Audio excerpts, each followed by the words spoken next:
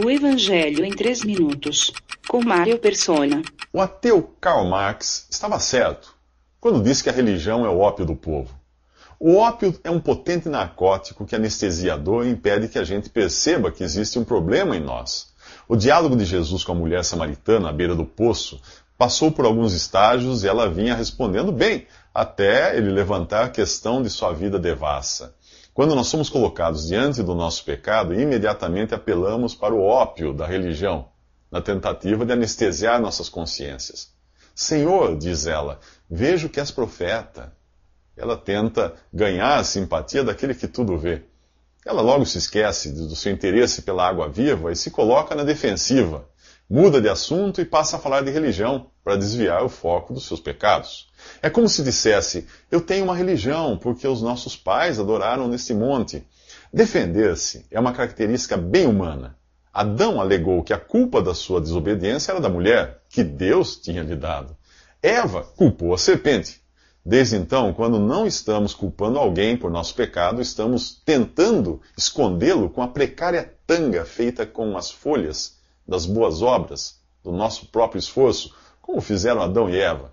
Mas Deus precisou matar um animal inocente para, com sua pele, fazer uma roupa que cobrisse de forma adequada Adão e Eva. Tentamos fazer o mesmo com a religião. Entenda por religião qualquer boa ação ou atividade mística que nós fazemos na tentativa de sermos aceitos por Deus. O religioso gosta de falar de suas boas ações para se justificar e aplacar a aversão que Deus tem ao pecado. Ele não percebe que isso só pode ser resolvido com sangue. A questão do pecado só pode ser resolvida com o sangue de uma vítima inocente, Jesus, que veio como propiciação por nossos pecados. O propiciatório era o nome da tampa de ouro maciço, que cobria a Arca da Aliança no Antigo Testamento. O sacerdote daquela época precisava sacrificar um animal inocente e entrar no santo lugar, que era o aposento mais interior do templo, levando uma bacia com aquele sangue do animal sacrificado. Uma vez lá dentro, ele borrifava o sangue sobre aquela tampa ou propiciatório. Dentro daquela arca havia as tábuas de pedra da lei que foram dadas a Moisés, a mesma lei que nos condena, pois ela diz para não fazermos aquilo que somos incapazes de evitar, como, por exemplo, a cobiça, que é pecar por pensamento.